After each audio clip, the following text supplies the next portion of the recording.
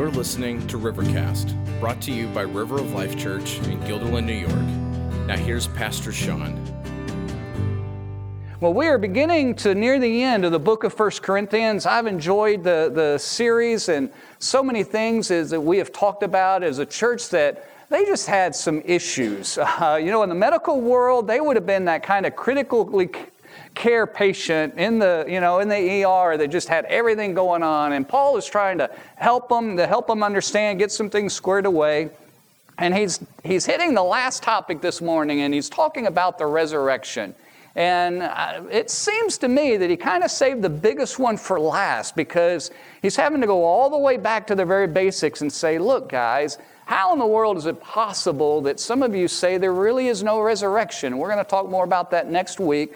But in the process of explaining it, he gets very simple and very basic and very clear about what the gospel is all about. So we're going to talk about this morning about the glorious gospel. It's the very center of our faith, the fact that Jesus came and that He died for our sins, a perfect sacrifice, that He was buried and He rose again. It's the very core of our faith. It's the very thing, if you will, that we believe, that we surrender our life to Jesus because of that, and it's what changes our life. It's the very center of the whole Bible. People often say, well, Sean, I try to read the Bible and understand it's a big book and lots of things going on. Listen, today is the very most just clearest form of that. Some of you guys in the room are maybe not so much thinkers as you are feelers. You're kind of the creative, type. You're more about the aesthetics kind of thing. Other of you are more, no, I got to analyze and figure stuff out. So if you're the feeling type and you're trying to understand the gospel, you need to read Matthew, Mark, Luke, and John. So you see the stories, you see it in action. If you're the thinking type, you need to look at the book of Romans and Galatians, because it dives in and analyzes and looks at all the specific aspects of it.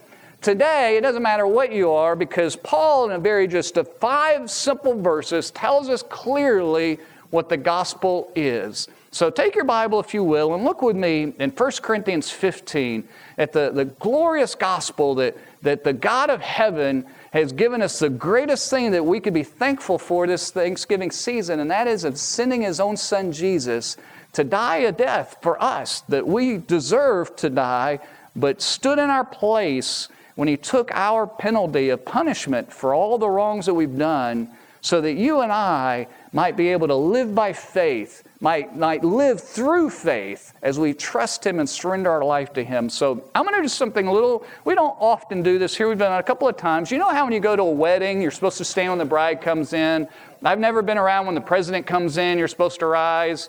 I was on a jury once, and I think, here's the honorable whatever, and you're supposed to rise. So we're reading God's Word this morning. It's literally as if God Himself is speaking to us. So I'm going to ask that you stand in honor of us reading God's Word, and especially because not only is it God's Word, but it's the Word about what is the most precious thing that He has done, and His very character about the gospel. So read with me, if you would, 1 Corinthians chapter 15, verse 1.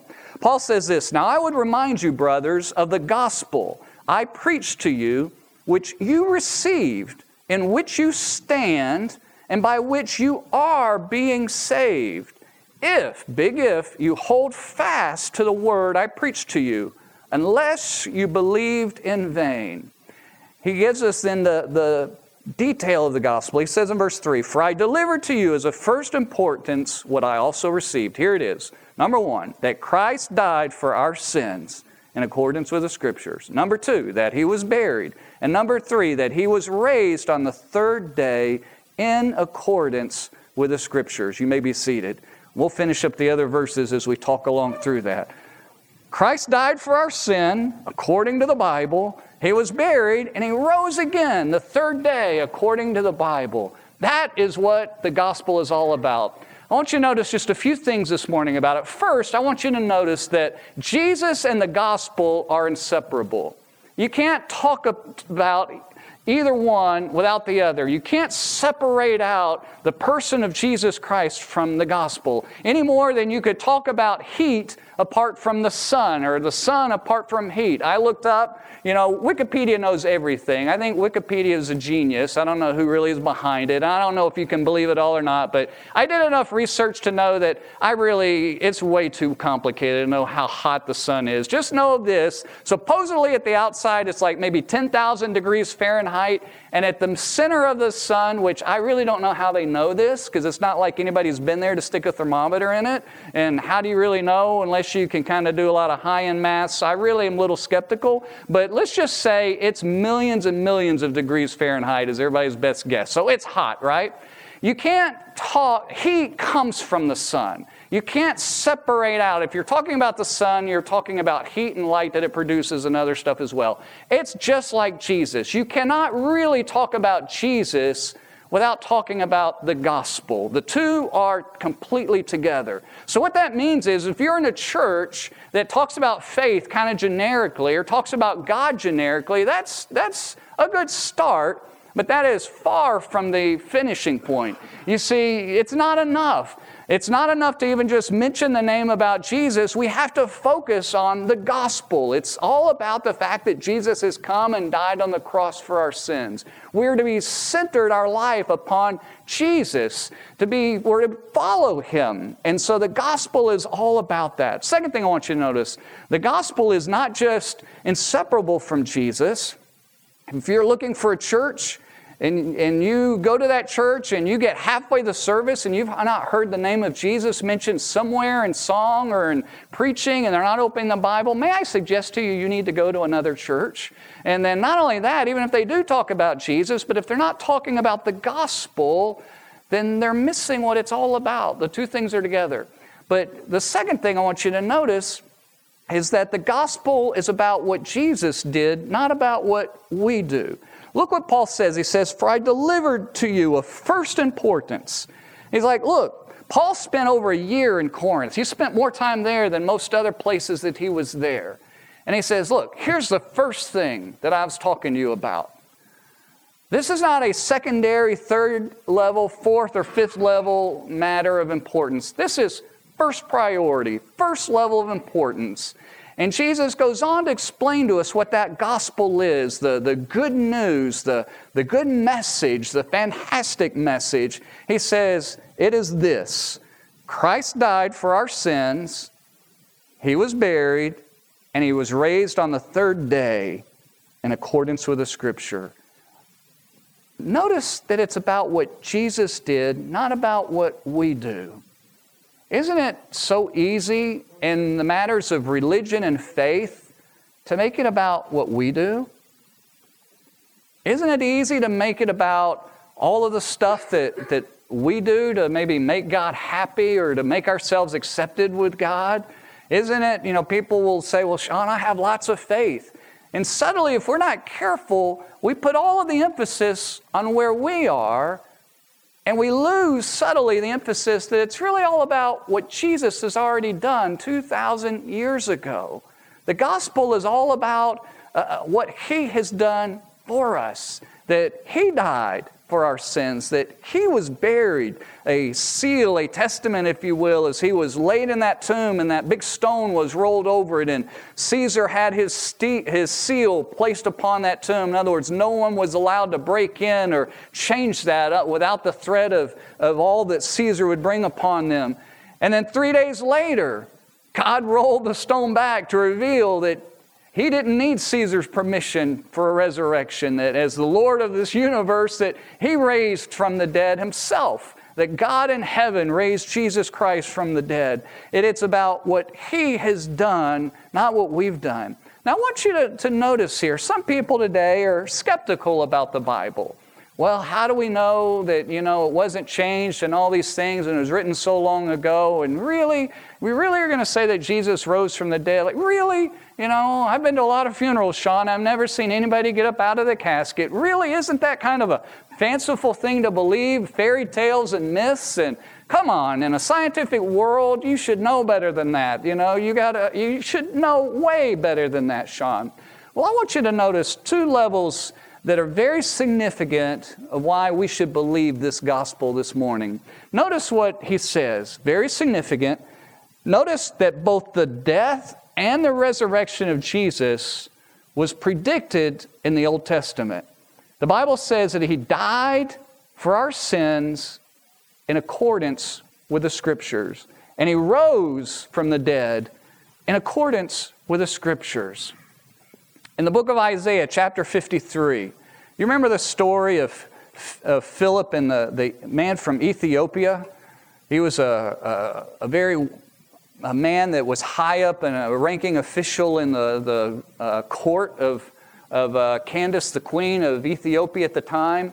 And he's reading in a chariot as he's making his way from Jerusalem back to Ethiopia. And he has an Isaiah scroll, which would have been a ridiculously expensive amount of money. And he's reading in the book of Isaiah. This won't be on your screen, but I want you to listen to these verses. Here's what he's reading. And think about the prediction. This was written 700 years before Jesus rose from the dead. Listen to this. Surely he has borne our griefs, and he's carried our sorrows. Yet we esteemed him stricken, smitten by God, and afflicted. He was wounded for our transgressions. But this was a mortal wound. He was crushed, the Bible says, for our iniquities. In other words, he died for our sins. Upon him was the chastisement. If you get chastised as a kid, you never enjoy that, right? I don't like getting chastised as an adult. The chastisement of us was put on him, and it was that which brought us peace, the Bible says. And with his stripes, think about the beatings and lashings of Jesus, we are healed. All we like sheep have gone astray. We've turned everyone to his own way. In other words, we've done our own thing, and the Lord laid on him the iniquity of us all. He was oppressed, he was afflicted, yet he opened not his mouth. Like a lamb that is led to the slaughter, and like a sheep that's before its shears is silent, so he opened not his mouth. He didn't complain, he didn't whine. All of us would have. He took it for you and for me. And by oppression and a judgment, he was taken away, the Bible says. And for his generation, who considered that he was cut off out of the land of the living, stricken for the transgression of my people? And they made his grave with the wicked and with a rich man in his death, talking about Joseph of Arimathea, a wealthy man who took and buried his body. Although he had done no violence, he was innocent, perfect, and there was no deceit in his mouth. And yet it was the will of the Lord to crush him. He's put him to grief when his soul makes an offering for guilt. And we could continue on. That was written 700 years before Jesus died on the cross. May I submit to you, there's never been a person in all of history, anywhere in the world, that was willing to do that. There's been a lot of amazing people that have lived in this world. A lot of religions are built around many of those people. But nobody has done that. There is no other person other than Jesus Christ that could even come close to fulfilling the multiple prophecies in that one chapter. 700 years before Jesus was crucified, this was written. So that's obviously something going on here that is not natural, that is truly supernatural. You know what's interesting? There was a shepherd boy in the 1950s that was tending goats. We have goats that live next door to our house. Now that the leaves are down, we can see them. They're funny. And just to watch them. And the best thing about goats is having somebody else that has goats. So you don't have to take care of them. You can just kind of watch them, you know. And but they have playhouses out there, like little kids' playhouses, and the goats will climb on top of everything. I don't know why, but they like to climb, right? And this shepherd boy had goats, and apparently they climbed up into the cliffs, and there's a bunch of caves, and he was trying to get them down. And like any lazy boy that we all would have done, instead of going up there and getting the goats out of there, he threw rocks up there, thinking for sure that would, get them to come down. And instead of hearing, a rock bounce around the rock walls, he heard the smashing of clay pots, clay jars. Well, come to find, lo and behold, there were hundreds of copies of the Bible and other writings that were hundreds of years old, hidden and stored in there about the time of Jesus. So they had been sitting in there for almost 2,000 years that nobody had ever known. Apparently they were high up. Here's why I'm telling you this story. Sean, what does this story have to do with the gospel? Here's what's really amazing. They found a complete entire copy of the book of Isaiah that I just read from you, and it was 1,000 years older than any other previous copy ever written. And when they compared those copies, you know what they found? Oh, the one that we have today that's 1,000 years newer is identical to the one that's 1,000 years older. Nobody was changing the words in there at all. And not only that, but that copy of the book of Isaiah was 200 years older than when it was written, than when Jesus died. All of it was a clear prediction, not a manufacture of somebody. So that's case point number one, why we should believe the gospel in treason. Case point number two, look at all the witnesses. I got to find 1 Corinthians again. Look at all the people that saw Jesus. He says in verse 5, so after he rose accordance with the Scriptures, look what verse 5 says, and that he appeared to Cephas. If you've got notes, write Peter. That's who that's talking about. Then to the 12, talking about the apostles. Then he appeared to more than 500 brothers at one time, most of whom are still alive, though some have fallen asleep. They've passed away, we would say. They died.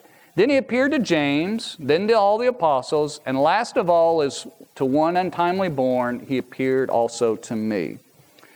Do you know that science, while it is very helpful, doesn't prove everything?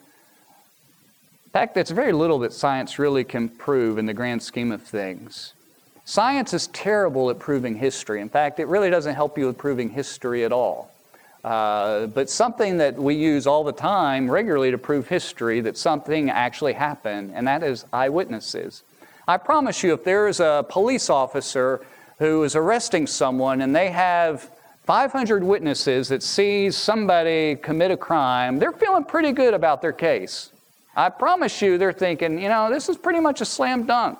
Every jury that's going to have 500 witnesses, 500 people, they're going to say, we know this absolutely happened. I want you to get the significance of this. Paul is writing this letter in Corinthians about 30 years, maybe 40 years after Jesus was crucified. So at the time of his writing, he's like, yeah, there's over 500 people right now alive who actually saw Jesus' firsthand eyewitness account. They saw it.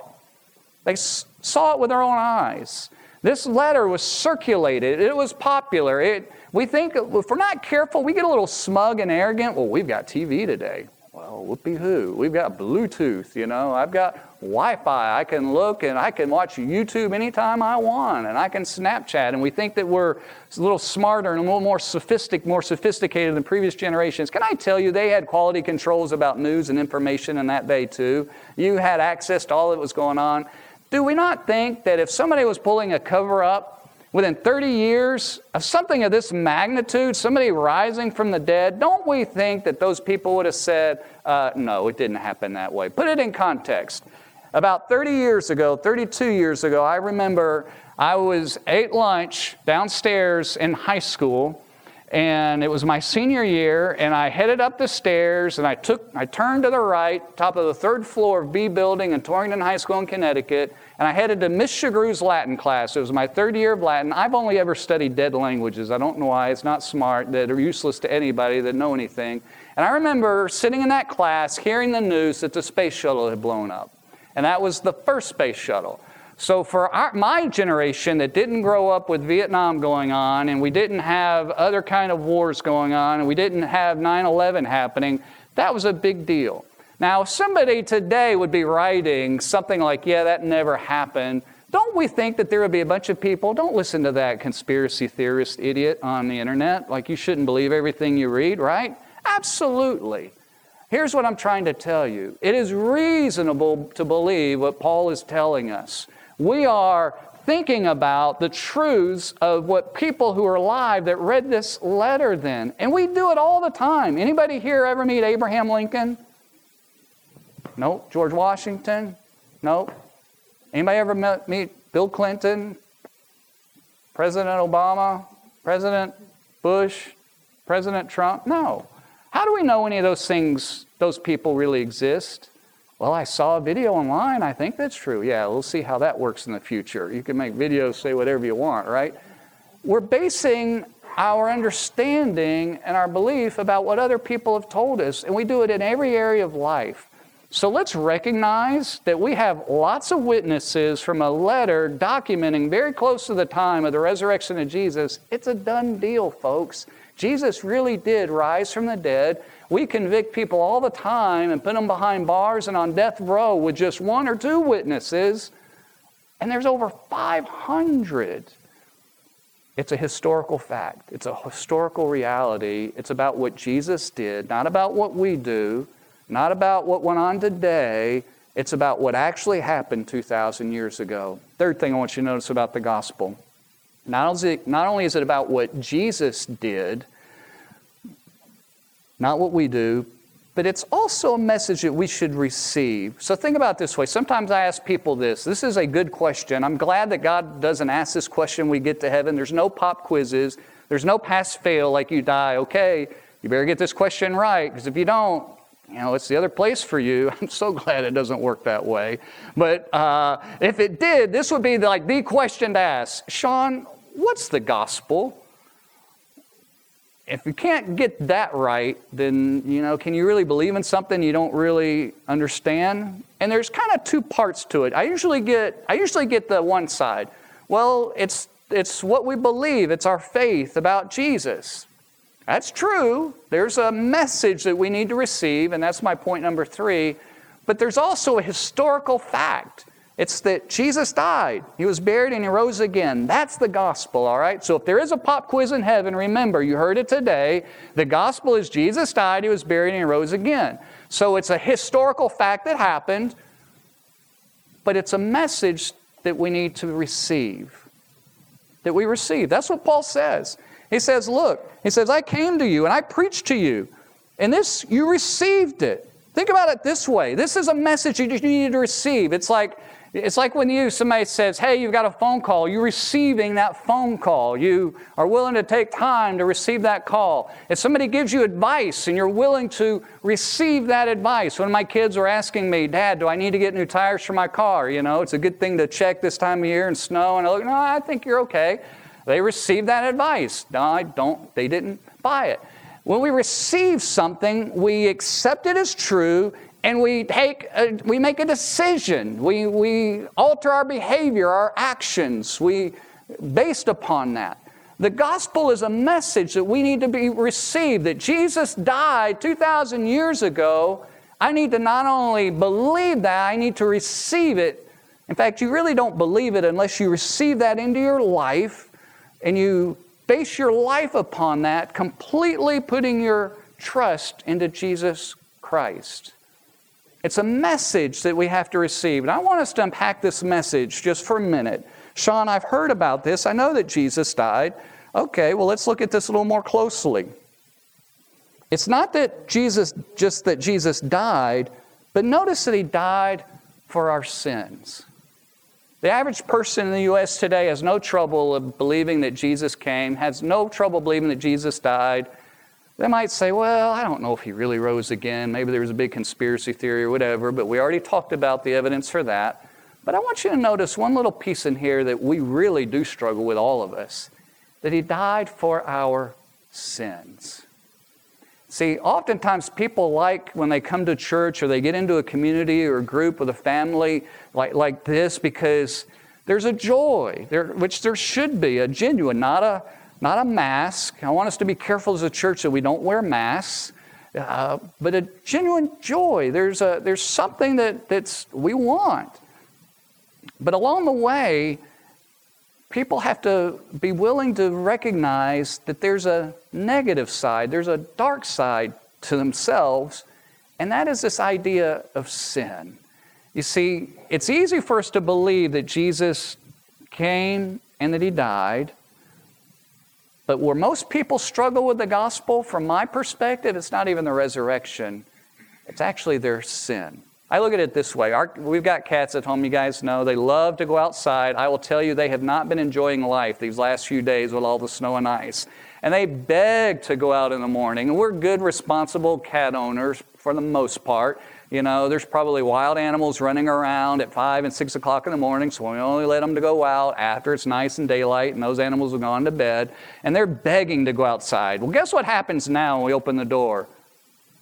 Oh, I I don't want to go outside. They kind of like do one of these, they're all excited, ready to go. Like, this is going to be great. Like, ooh, that's a bad idea.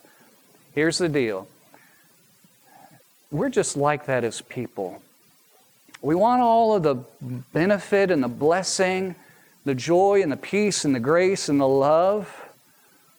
But when we start, and that attracts us to God, and it often attracts us to church. But then somebody begins to open the door, and we realize, oh, I got to deal with my sin? I don't want to deal with that. I don't like that.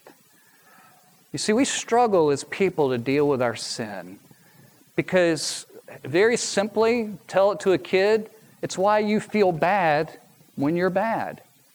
I had a college student. This was before we had a lot of college students come. In fact, it was the first student that we were reaching out to. She was a student in Hudson Valley. I remember the day sitting there, and it was kind of a wake-up call to me.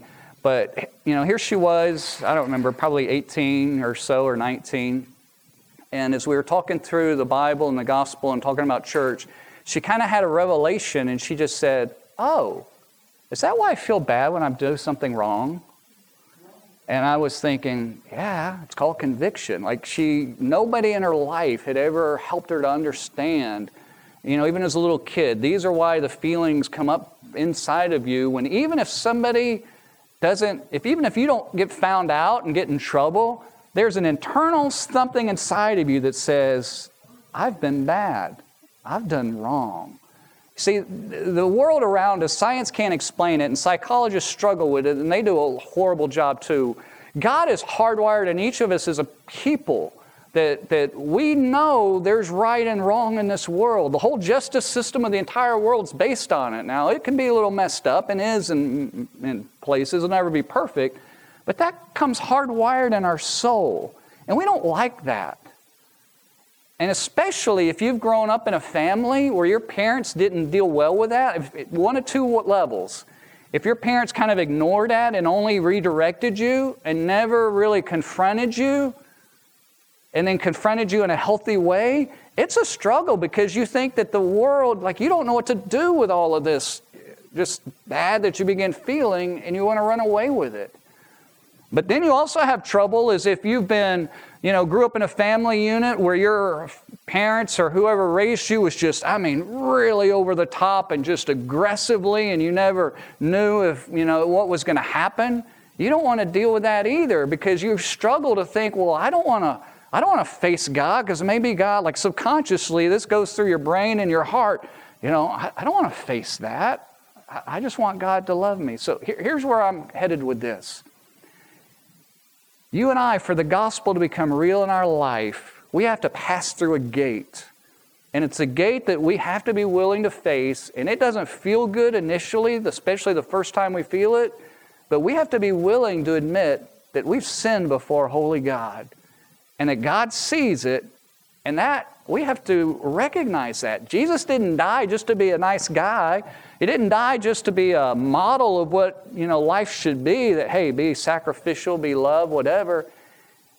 Those verses I read earlier, that's the punishment that you and I deserve that got put on Him. How would you feel if you did something really bad and watched your best friend pay for that? You'd feel awful. You'd feel terrible. Jesus died. He died because of all the junk that we've done. That's the first thing that we have to face after we begin accepting and realizing that God loves us, is that we've sinned. And the second thing we have to face is to realize there's a penalty to that sin, and it's called death. Now, what usually happens in our lives, guys, is we're like the little kid that tries to cover up what we did. Oh no, I messed something up, right? The mark on the wall, and you see it half tried to clear up or whatever. We've all done that as kids. Thankfully, most of us have forgotten our little mess-ups. I don't know about you, but when I try to fix something the second, third, fourth, and fifth, and sixth time, and it doesn't work, I get really frustrated. Do you? I do. I had a window that just the bottom windowsill on the outside was rotting, and I painted it, and it wasn't really rotting. It just wouldn't take paint, and it was kind of, drying out and all of that. And the next year, same thing. And I hate painting with a purple passion. I do. I I cannot stand painting. And I go in and I go online, read, okay, I got to sand it down a whole lot. Okay, I sand it, paint it. Guess what? Next year, same deal again. Third time, I'm just like, I can't stand these windows. I'm ready to rip them out. Well, finally, I just cut it all out, and I put in some plastic wood and whatever. You can't tell the difference, and I manufacture all that. I'm like, done. No more painting needed on this thing. We're done. Here's what we have to face, that you and I are sinners, and we can't fix this one. You know what the average person does? When we first get confronted with our sin, well, I'll fix it. I'll make it right. It won't ever happen again, I promise. We try to cover up and we try to hide or we try to fix it. And for the gospel to be real in your life, for faith to be meaningful, you got to stop that. You got to say, I can't be religious enough. Even if I could be Mother Teresa, it wouldn't be enough. I can't do it. I've got to trust that somebody else has done it for me. So the gospel is not just what Jesus did 2,000 years ago. It's a truth that you and I have to receive into our life and to put our full heart, trust, and assurance in that is what saves us from our sin. That is what delivers us from death and hell. That is what gives us life forever in heaven with Him. It's simply trusting Him and surrendering, trusting to the level that we surrender to Him. That's what the gospel is. Fourth thing, and I'm done. I want you to recognize this morning that the gospel is still at work saving you. Once a person receives that message into our life, it's not just ancient history. It's not like a club you belong to. I got my lifetime membership dues. I'm in. Check. It's good. Did you realize that God is saving you today more than you were yesterday? Look what He says. This is really significant.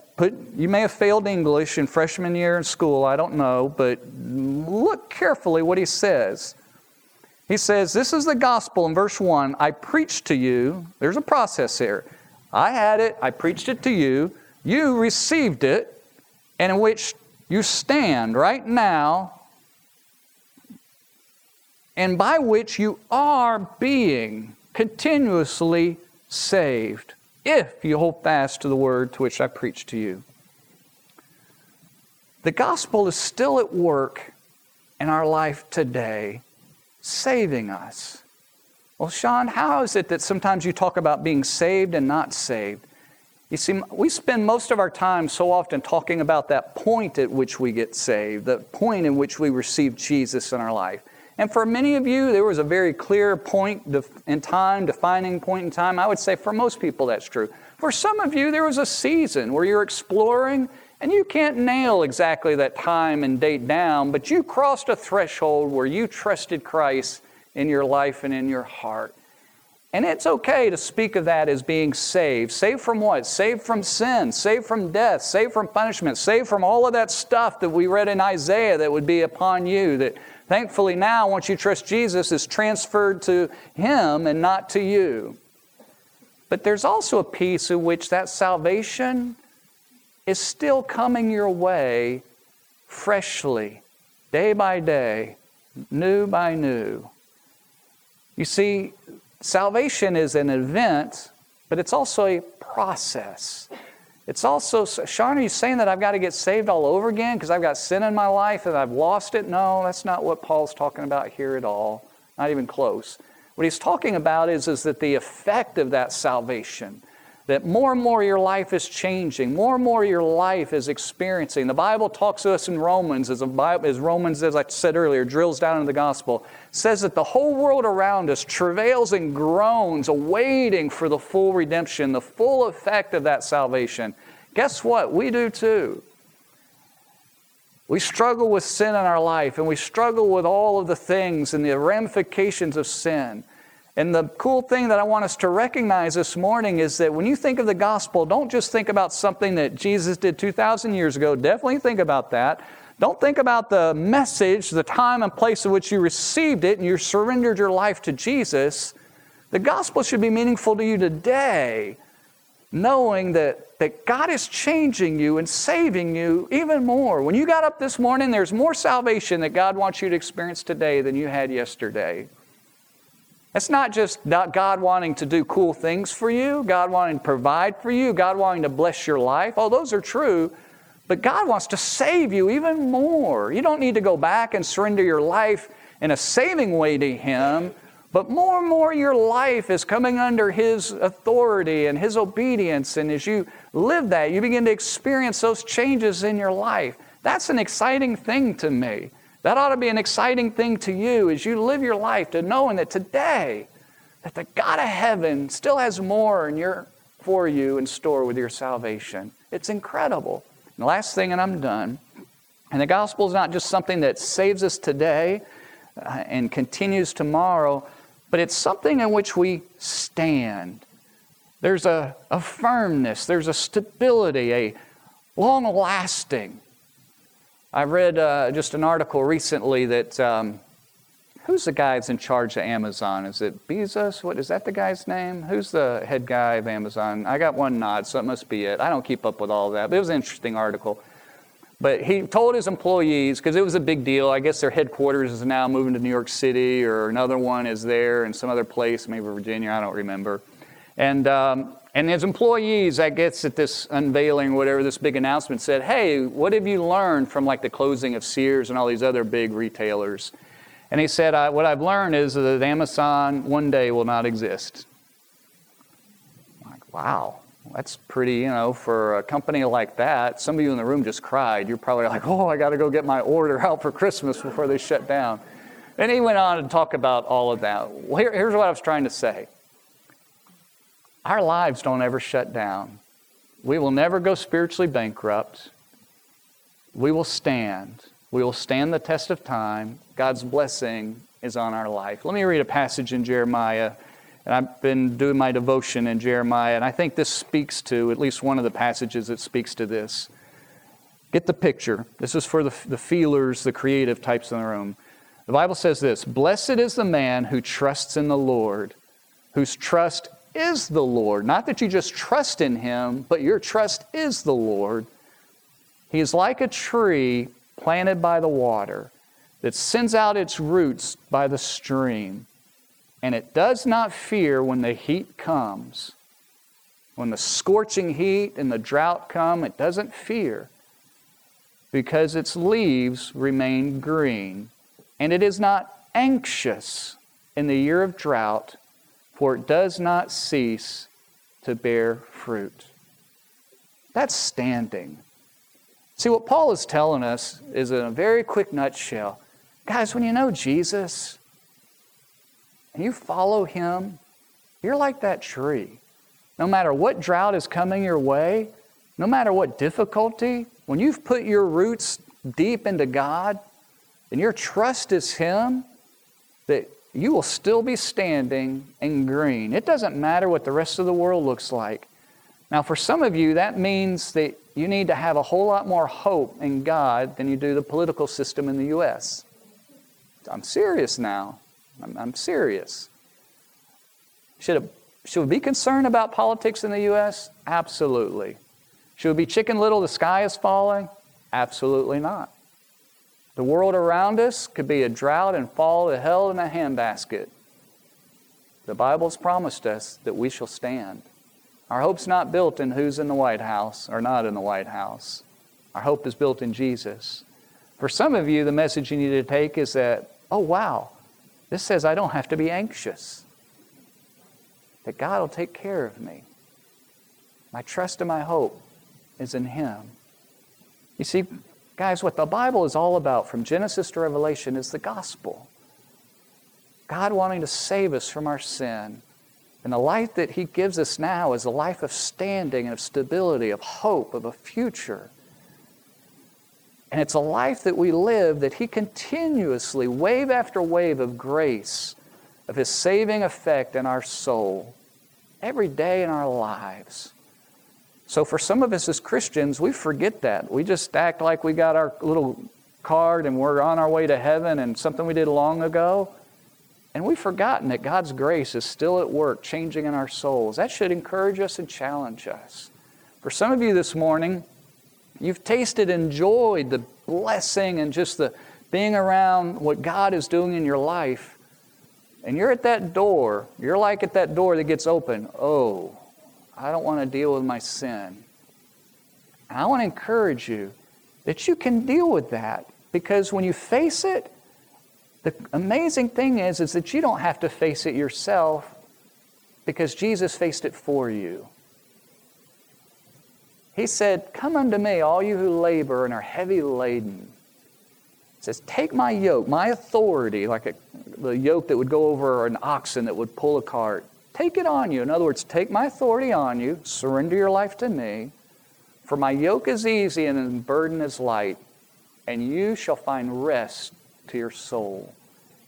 See, you can face your sin initially, because as soon as you face it and admit it, the next thing you need to say is, "Lord Jesus, thank you that you died for that I don't have to stand on trial for that. Would you forgive me? Would you save me? I want you to be in charge. I don't want to live that life anymore." That's the gospel. It's not about what we do. It's not about a religious tradition. I don't care what church you were brought up in, didn't bring up in. I don't care if you were raised by wolves. I hope you weren't. But it's about Jesus and what He did 2,000 years ago for us. So I want to challenge you. Some of you in the room need to simply surrender your life to Jesus. Face that sin and face the reality that Jesus died for you, and put your trust there. For others of you, you need to find hope in the future, that you have a standing now. You are so secure in the palm of God's hand, there's nothing in this world that can touch you. Well, Sean, it can be a scary world. It can. But God is over all of that, guys. Bad things happen, for sure. But not so bad that God doesn't have you. Put your simple faith in Jesus, who gives you a standing and a stability in Him. So whatever else, those two things, this next song, these next couple of songs really are our time to respond to Him. If you want to sit and pray, do it. If you want to sing, do it. If you want after, it's like, "Sean, I know, I heard, I just need to pray and surrender my life to Jesus. I still just don't know how to do that." Then catch me after the service. I'd be glad to talk more with you, or text me or email me. Send a carrier pigeon. Wait, those are extinct, but send something. Passenger pigeons are extinct. Carrier pigeons aren't. Send a carrier pigeon. But I'll be glad to talk with you more. But this is what God wants to do in your life. So our team, come on up and lead us in this response time. Pray with me, though, as they come up. Father. Thanks for listening to Rivercast, brought to you by River of Life Church in Guilderland, New York. Visit us on Sundays at 10 a.m. or online at riveralbany.com.